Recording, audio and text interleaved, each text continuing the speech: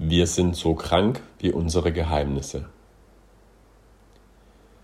Bevor ich zur AS kam, glaubte ich nicht, dass Lüsternheit für mich von großer Bedeutung sei. Ich hatte mein ganzes Leben lang masturbiert, manchmal mit Hilfe von Pornografie.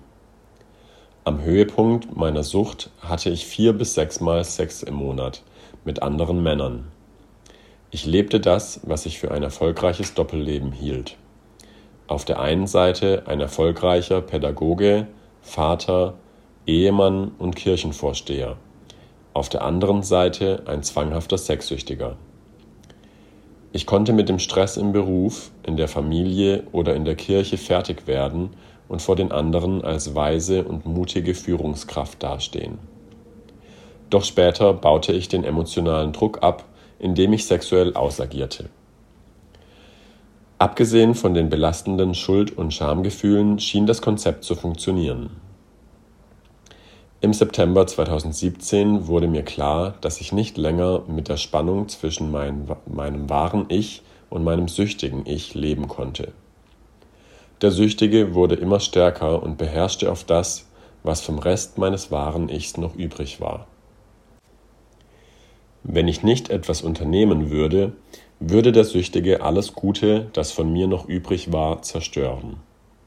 Also gestand ich meiner Frau und meinen beiden Söhnen mein Doppelleben, begann ein rigoroses Sexualtherapieprogramm und nahm an AS-Treffen teil. Mein Therapeut sagte, ich müsse austrocknen, mindestens 90 Tage lang keinen Sex haben. Ich habe fast 4 Monate durchgehalten. Es war eine negative Nüchternheit an jedem dieser Tage und sie beruhte ausschließlich auf Angst.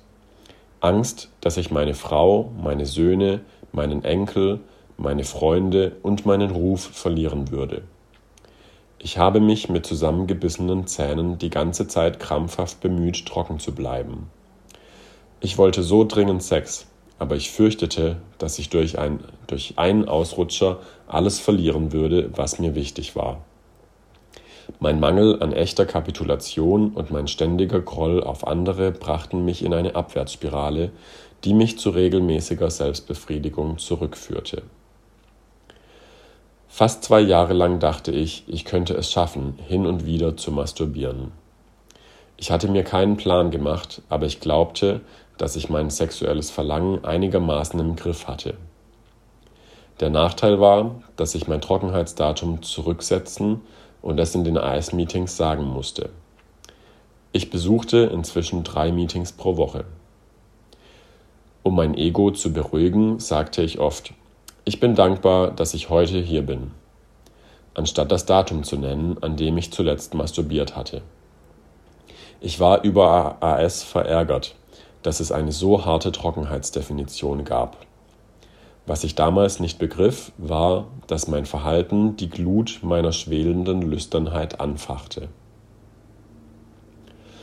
Am Freitag, dem 13. März, wurde ich von meiner höheren Macht wachgerüttelt. Ich hatte einen schweren Fahrradunfall und brach mir 3 Wirbel im Nacken. C1 war an 2 Stellen komplett gebrochen und die Ärzte sagten, ich hätte tot oder zumindest vom Hals abwärts gelähmt sein müssen.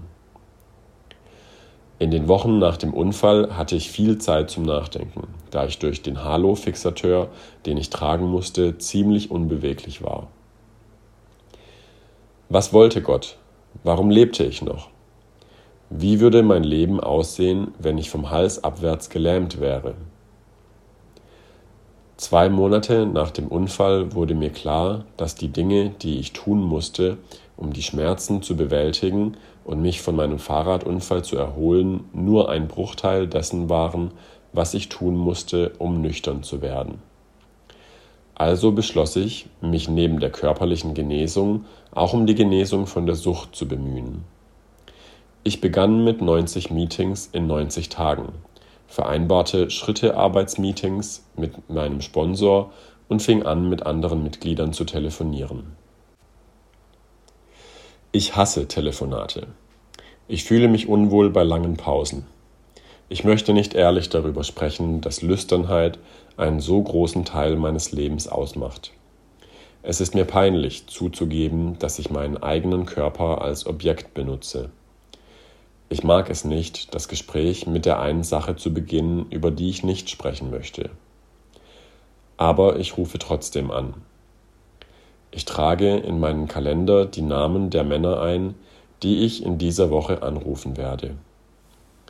Derzeit rufe ich mehrere wöchentlich an. Jetzt kommen mir ein paar von ihnen zuvor und rufen mich an, bevor ich die Chance habe, sie anzurufen. Ich bin nur so krank wie meine Geheimnisse. Mit anderen Sexsüchtigen zu reden, hilft mir, meine Nüchternheit zu bewahren. Gott hat mir am 13. März das Leben gerettet und rettet es auch weiterhin Tag für Tag, wenn ich auf dem Weg der Genesung gehe.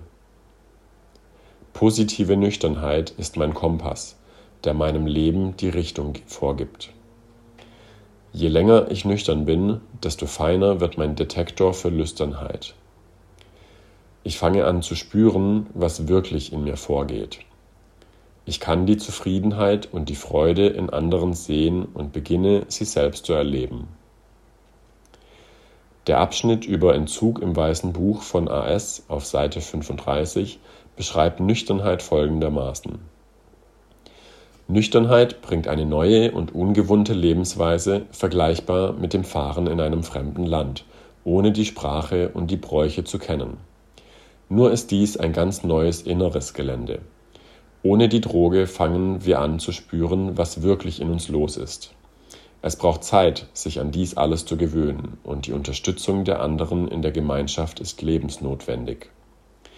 Gemeinsames Befahren dieser neuen Straße hilft uns, die Angst vor dem Entzug zu nehmen. Wir sehen, dass andere, die vor uns gingen, entdeckten, dass Sex wirklich wahlfrei ist, sobald sie vor der Lüsternheit und der Erwartung nach Sex kapitulierten. Und ihr Trost und ihre Freude sind echt. Sie sind weder unnormal noch geächtet. Ich bin Gott dankbar, dass er mir zweimal das Leben gerettet hat. Einmal als Radfahrer und jetzt als genesender Sexsüchtiger. Tim K. aus den USA.